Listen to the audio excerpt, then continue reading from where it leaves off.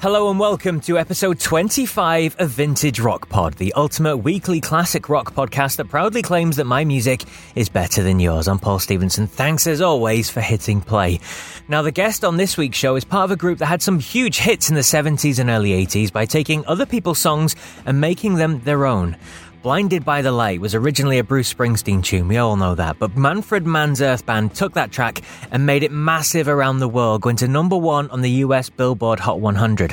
They also had hits with songs originally written by Bob Dylan, Randy Newman and others as well, and adapted classical pieces from Holst, Schubert, Debussy and Stravinsky into being hits as well. So I was delighted to speak with the band's founding guitarist and singer for a while, who joined at the start of the Earth Band and left for about 10 years, but rejoined and is still with them today. The wonderful Mick Rogers. He talks all about the early part of the band, where he lost his way. He's very frank and honest about it, and he was asked to leave the band and then getting back with them and all that sort of stuff, and so much more as well. Now, to clarify for anyone who doesn't know, because the name Manfred Mann can get confusing, here's a quick rundown of the Manfred Mann history. Now, Manfred Mann is the name of the keyboard legend himself. He's the man behind the band, or bands. He's a South African musician who came to the UK originally and had a band called Manfred Mann in the 60s, okay? They played kind of more poppy hits, and they were huge, to be fair. They had 3 UK number one singles and 5 top 40 albums as well. Now, after the Manfred Mann band split, Manfred formed a band called Manfred Mann Chapter 3. This was an experimental jazz group, and they didn't really produce any hits. So then in the early 70s, kind of 1970 period, he then formed what became Manfred Mann's Earth Band, who would go on to be another big successful group. They had 3 top 10 singles in the UK. They had 6 songs charting the Billboard Hot 100 in the US. Big successes across Europe and Australia, and some big albums as well. So hopefully that's a little bit clearer for you when we talk about Manfred Mann and all the sort of stuff that goes around there. So here we go. Here's my interview with Manfred Mann's Earth Band star Mick Rogers, who joined the group 50 years ago. Hi. Nice to be talking to you. Good indeed. Now, as I said there, 50 years. I think it's 50 years since you brought out the first single, isn't it? It's 72, I think the first album came out, but the first single came out in 71. So 50 years, that's incredible, really. I know, it is incredible. And we're still friends, you know. I think, time just rocks around, isn't it? I mean, it is incredible. And Living Without You, I think that's the first single. Yeah. It did well. I mean, it did well in the States. It got up there into the top 30, I think, at some point. Yeah, it was good. That's right. And just talking about yourself then, Mick, I mean, the earliest footage that I could find online of you was with a band called Procession, and you're on an Australian TV show and everything like that. Can you remember that? Yeah, well, Procession, it was actually in Australia. I went to Australia in 1967 with a guy who was enormous in Australia, and it was Normie Rowe and the Playboys. Mm-hmm. I was on a tour with my own band it's one of those package shows. Yeah. And at the end of the tour, I was asked to join this band in Australia, who were big in Australia. So I went with them. It just snowballed from there, really. Yeah, it was great, Incredible stuff. And then how did you join up with Manfred then? How did you first meet Manfred to join the band? When we came back to England, we had a big contract. Procession had a big contract over here. And the producer was the drummer with the original Manfred Mann. Yeah. And so through Mike, Manfred heard a bit of what Procession was doing. He heard my voice. Procession broke up. I then went back to Australia and formed my own thing and had a really big band called Bulldog, which was great. And I was at some sort of a record reception. I got a phone call from David Joseph, who was Manfred's manager at that time, and he said, "Would you like to come back to England because Manfred wants to form a rock band and he's heard you singing and really likes it." So I said, "Well, great," because I was planning on coming back home anyway. And we got together New Year's Day, I think it was. It must have been 1971, New Year's Day, at Manfred's house. And he didn't even know I played much guitar, because I'm a guitarist singer, not the other way around, And then when you joined Manfred Mann, it became Manfred Mann's Earth Band. I mean, obviously Manfred was famous for the pop songs of the 60s, and he'd just come out of a jazz phase as well. So you said that he wanted to form a rock band. Was that the remit then for the style of music that the band was going to then take on? I think so, yeah. I mean, none of us knew what was going to happen, but it was just one of those lovely accidents that Manfred already knew Chris Slade, the drummer, and Colin Pandon. So we got together for rehearsal, and it just went incredibly well. And we all got on super well. We're still great friends today. It just worked incredibly well at the first rehearsals. And, we looked at one another and thought, this is it. This is the band, Fantastic stuff. And then, like you said, you had a hit in America with Living Without You, the first single. The first big hit here in the UK was Joybringer, wasn't it? It went top 10 in 1973. I mean, that must have been some feeling at that point. Well, that was fantastic because we always want to do the single. Manfred still likes the format of the single because that's what gets you there, really. Yeah. In fact, Joybringer over here was top 5 in some charts. And we got a call from the record company, rather.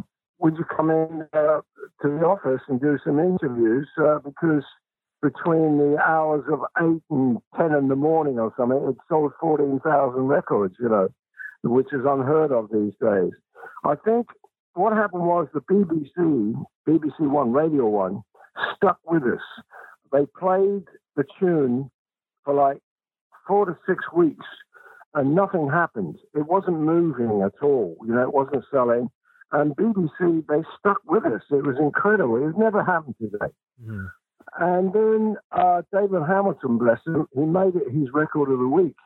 And once it trebled up on the plays, and then it just took off from there.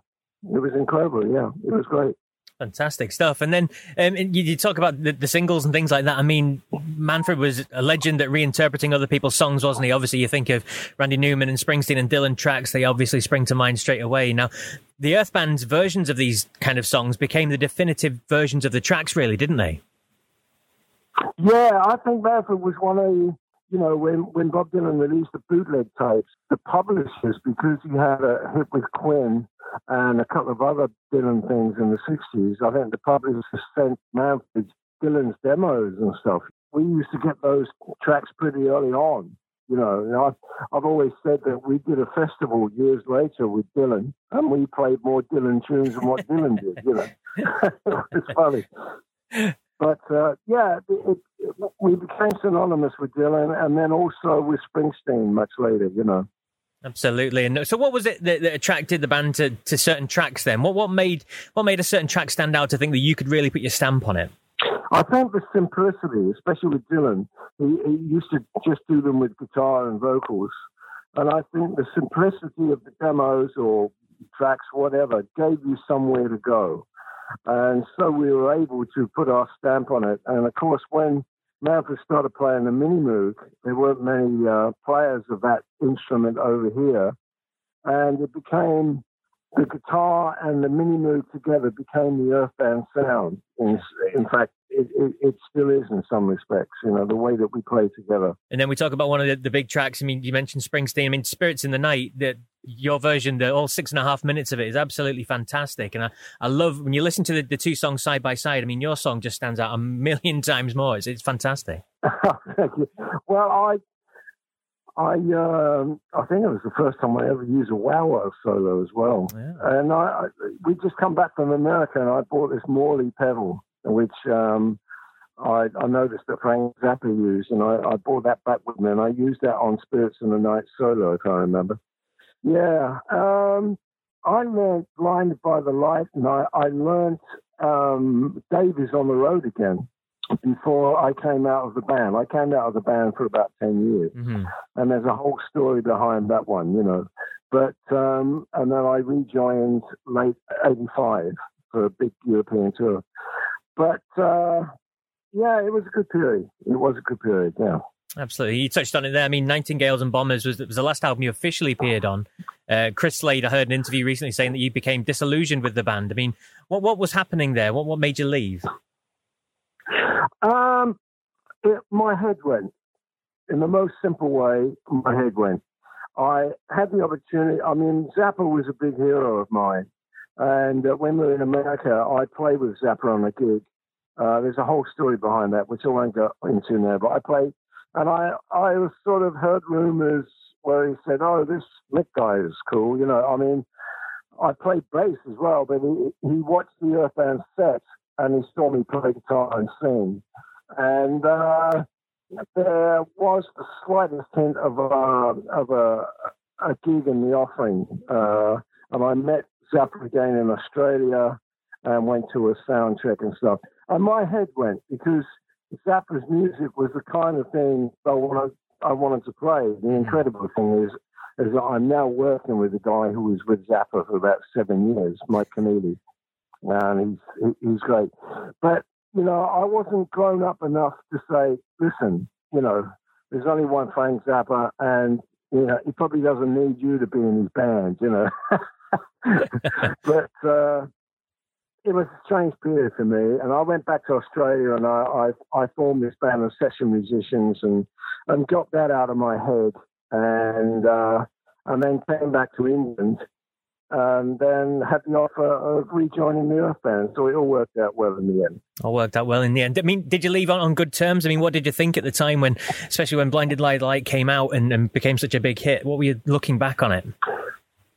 Well, obviously, I was a bit perturbed, you know, because I was sort of used to buy the Billboard in Australia, and every week I'd see the Billboard charts, and I'd see Manfred Mann's Earth Band creeping up with Blinded by the Light. I thought, oh God, you know. And there was me in Melbourne with this great band, but it wasn't going to go anywhere, you know. And I thought, oh God, what do I do now? You know. So there was that period, but it was like a slap on the face to me that I should have been more grown up and not left the Earth Band in the first place, you know. Absolutely. In fact, I didn't leave. I was sacked. I went to a meeting at the Workhouse, which was Manfred's studio, and they all sat round and said, Nick, we voted you out, basically, because you're becoming a pain in the neck, you know. So which was fair enough. There you go. There you go, indeed. And then you said back in the 80s you joined the band again, and you've continued to play with them and tour with them ever since. And it's still going strong, isn't it? Obviously, COVID and everything like that restricted at the moment, but in terms of doing gigs and things like that, they're always lined up, and you're always out on the road, aren't you? Absolutely. It's only because of COVID, obviously, that this year was going to be a big year because it's 50 years of Earth Band. There's going to be a new compilation coming out. Manfred's recording tracks now. He lives in Sweden now, but and we were going to do lots of tours, lots of gigs rather, and a tour with Status Quo was going to happen in December, which has all been put back to next year. Mm-hmm. So we'll still be doing those gigs, maybe on different dates, but I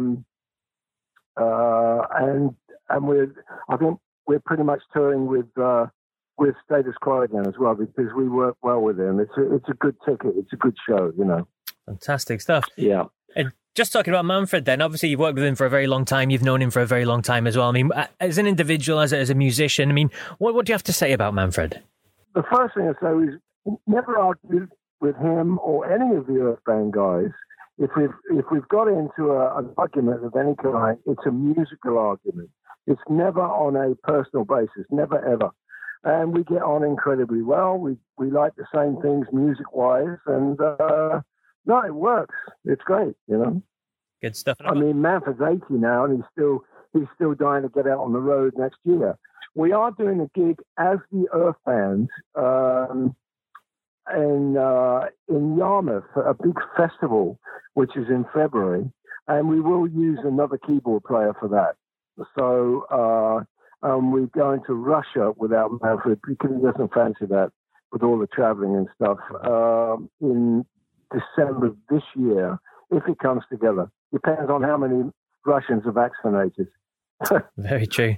Very true. I've got a quick question as well from one of my listeners, Colin Seagate from Albany in New York. He asked, is there any plans for a follow-up to Sharabang? He says, always loved your voice, Mick.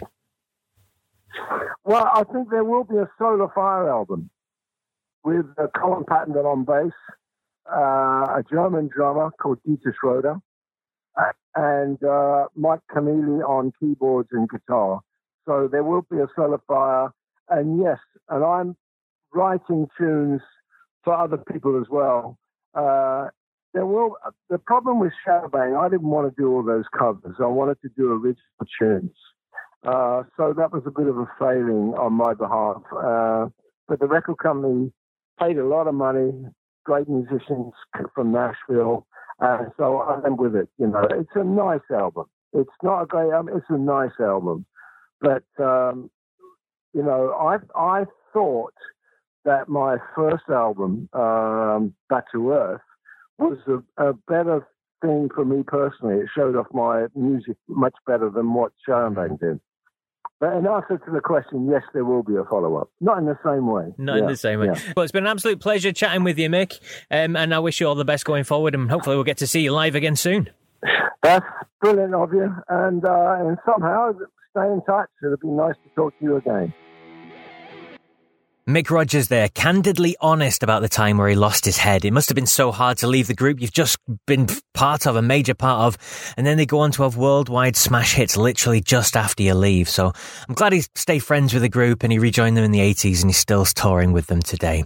A big thank you to Colin Seagate from Albany for putting a question to Mick as well. If you want to put your question to a future guest, then sign up to become a VRP VIP. You'll learn before anyone else who the future guests are going to be, and you get your chance to ask a question to those guests too. You get loads of extra information and snippets and everything else as well by signing up to becoming a VRP VIP. Just go to our website, which is vintagerockpod.com, and you can sign up on the front page there. Now, I was scolded by a couple of people last week for not including a top 5 in the last episode for Robert Berry. David Warner, Brian Gray and Harry Wiles all messaging asking where the list was. I can only apologise. I'm really sorry. So not to incur further wrath, here's my favourite Manfred Mann's Earth Band tracks with their top 5 songs according to Vintage Rock Pod.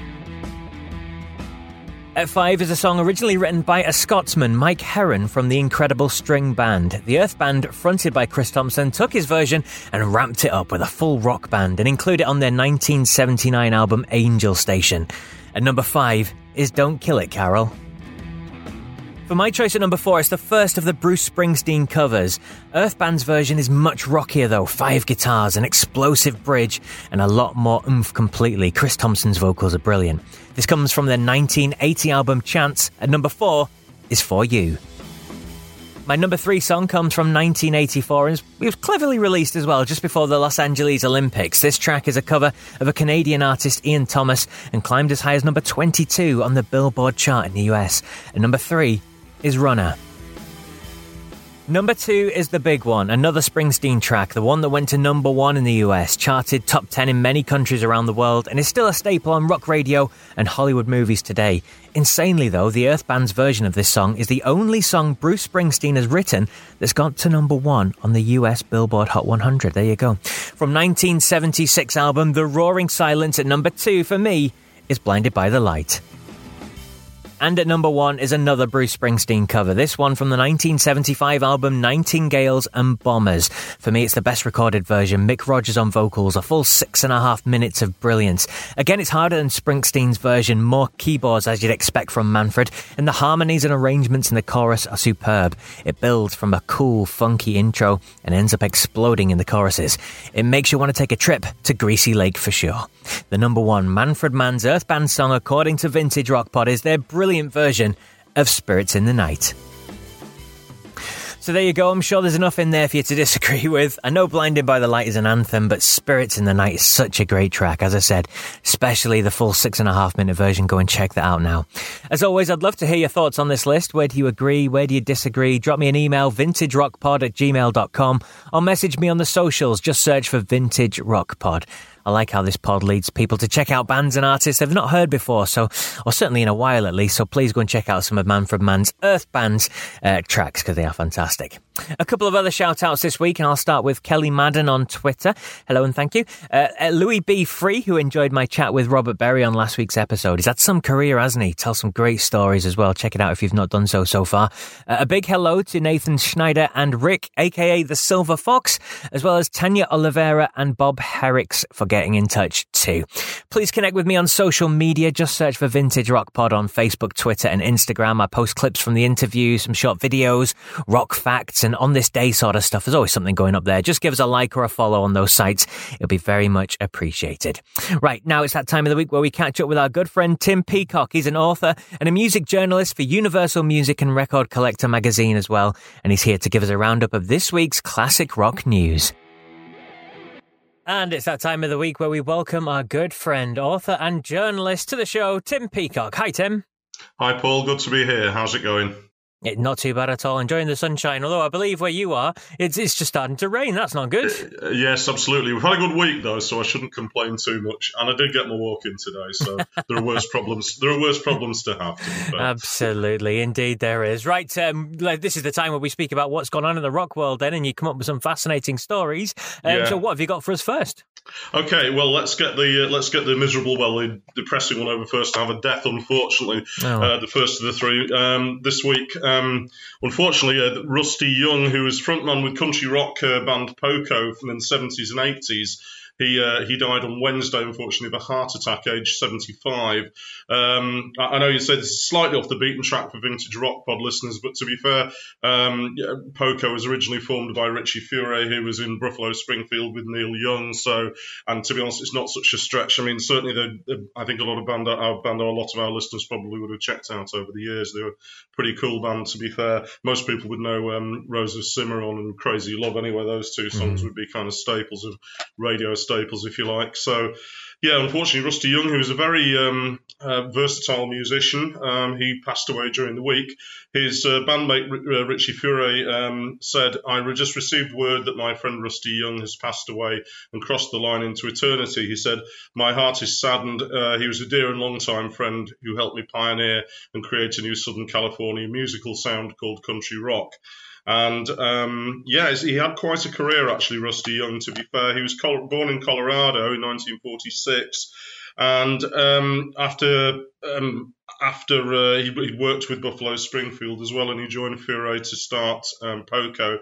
And actually, I was amazed to find when I was researching this that they'd actually had 21 albums on the Billboard 200 over the years, over a 20-year period. So, they were no strangers to the top 40 in America, certainly. And like I say, most people would certainly know Crazy Eyes, the hit from 1973. He was a regular contributor to the band all the time. And he's someone certainly who'll be missed an awful lot. I'd say he'd be someone a little bit like Sneaky Pete from Flying Burrito Brothers. He was amazing, played pedal steel player, played dobro, all kinds of things. And, they're one of the most bands who are kind of, I suppose, on the fringes of the kind of genres we talk about here, but the kind of musician certainly that everybody would want his phone number for, really. So, yeah, sadly, we are definitely poorer without Rusty Young. But he did live to a good age, which is nice to hear, though. But as you said, sad to see his passing. Is very good, certainly. He'll be missed. The other two stories I've got tonight, Paul, are a little bit more optimistic, thankfully. First one concerns Genesis, who, of course, a very famous prog rock band who a lot of our listeners no doubt would know intimately. There's a new Genesis book coming out shortly, actually. It's coming out in July. It's called Genesis 1975 to 2021. It's basically the Phil Collins years. Yeah. It's been written and put together by an Italian music journalist called Mario Giametti, and it's being published by Kingmaker Publishing in the UK. The name may be familiar to Genesis fans because he's already done a previous volume, which was 1967 to 75, which, as all fans would know, the Peter Gabriel years. So that was published in 2019. So this one follows the same kind of an idea. There'll be lots of photos and lots of memorabilia, previously unpublished stuff. But this one also takes in not only Phil Collins, but also the album Calling All Stations that they made after Collins had gone, and they got Ray Wilson in for a while. So it sounds like it's going to be pretty comprehensive anyway. So yeah, the previous one, no less than Steve Hackett praised the previous one anyway. Yeah. So hopefully this one looks like it's going to be a good one as well. That one is it's out on July 15th, which I remember because that's my birthday.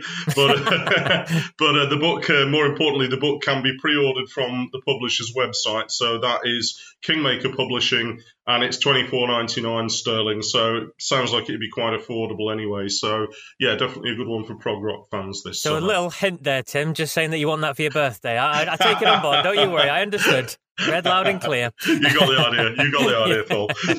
Fantastic. Good stuff. Okay, so what else have you got for us then, Tim? Right, and finally tonight, Paul, this is one for Vintage Rock Pod fans with perhaps slightly deeper pockets, unfortunately. I try to find stuff that it's not another trip to the Rolling Stone store, is it? It isn't the Rolling Stone store, no. But Metallica's Kirk Hammett, one of his guitars sold this week at auction for the princely sum of $112,000. Yes, it's important, the guitar, because it was the guitar that he used in Metallica's first proper music video, which is the video for One from And Justice for All. I mean, there were promos, but this is the one everyone tends to think of, if you like. So it's the one he actually used in that. It was sold via Heritage Auctions in the US, and it comes with his signature in silver ink at the bottom of the natural solid body guitar, which came with the signed certificate of authenticity and its original case, it would seem. So, I mean, it's quite a famous video that it was in. It was a staple of MTV at the time, and it's probably one of their best known videos. It's going to be, the interesting thing about this one is that apparently the new owner, who remains anonymous or wants to remain anonymous, they are actually putting the option up of, maybe they might sell it on to someone. So I don't know. Now, what I mean about the deep pockets is obviously they'd want to make a profit. He or she bought it for $112,000. So the offer price for it to be sold on starts at over $125,000. So I don't know. Like I say, deep pockets required for this one. But for a serious collector who's in the market, you never know. You could end up with a bit of Metallica merch there. I wouldn't mind having. I mean, I can't really play very well, but I wouldn't mind one of his guitars. Absolutely, Tim. And I hope that wasn't a hint for your birthday, because I certainly can't stretch to that. Yeah, no, don't worry. I'm not expecting that sort of extravagance. A man of extravagance that you are, though, Tim. So let's be honest. That's the one. Anyway, that's all I've got for the listeners this week. So hopefully there's something of interest there. Absolutely perfect. Thank you very much for joining us as always, Tim. You're very welcome, Paul. And a big thanks to Tim as always. And that's it for another packed episode then. If this is the first time you've listened, please hit the follow or subscribe button to make sure you don't miss out on the future episodes. They come out every Monday morning with big name interviews, news and nostalgia to fill all your classic rock needs. Take a scroll back and see some of the big name guests we've had on so far. Had 6 Rock and Roll Hall of Famers, and this is only episode 25. Not bad at all. Please give us a follow, as I said earlier, or a like on social media. Just search for Vintage Rock Pod. We're on Facebook, Twitter and Instagram. And you can see some of the videos as well. Some of the interviews I do on video go up there on YouTube, so search for us on there as well. Give us a subscribe too. And don't forget to sign up to become a VRP VIP. Go to vintagerockpod.com and fill in that first form on the first page there. Tell your friends, family, neighbours, colleagues, anyone really, to get listening and join in with the band. Until episode 26 then, remember, if you come across anyone who isn't a fan of rock, just tell them my music is better than yours. Take care.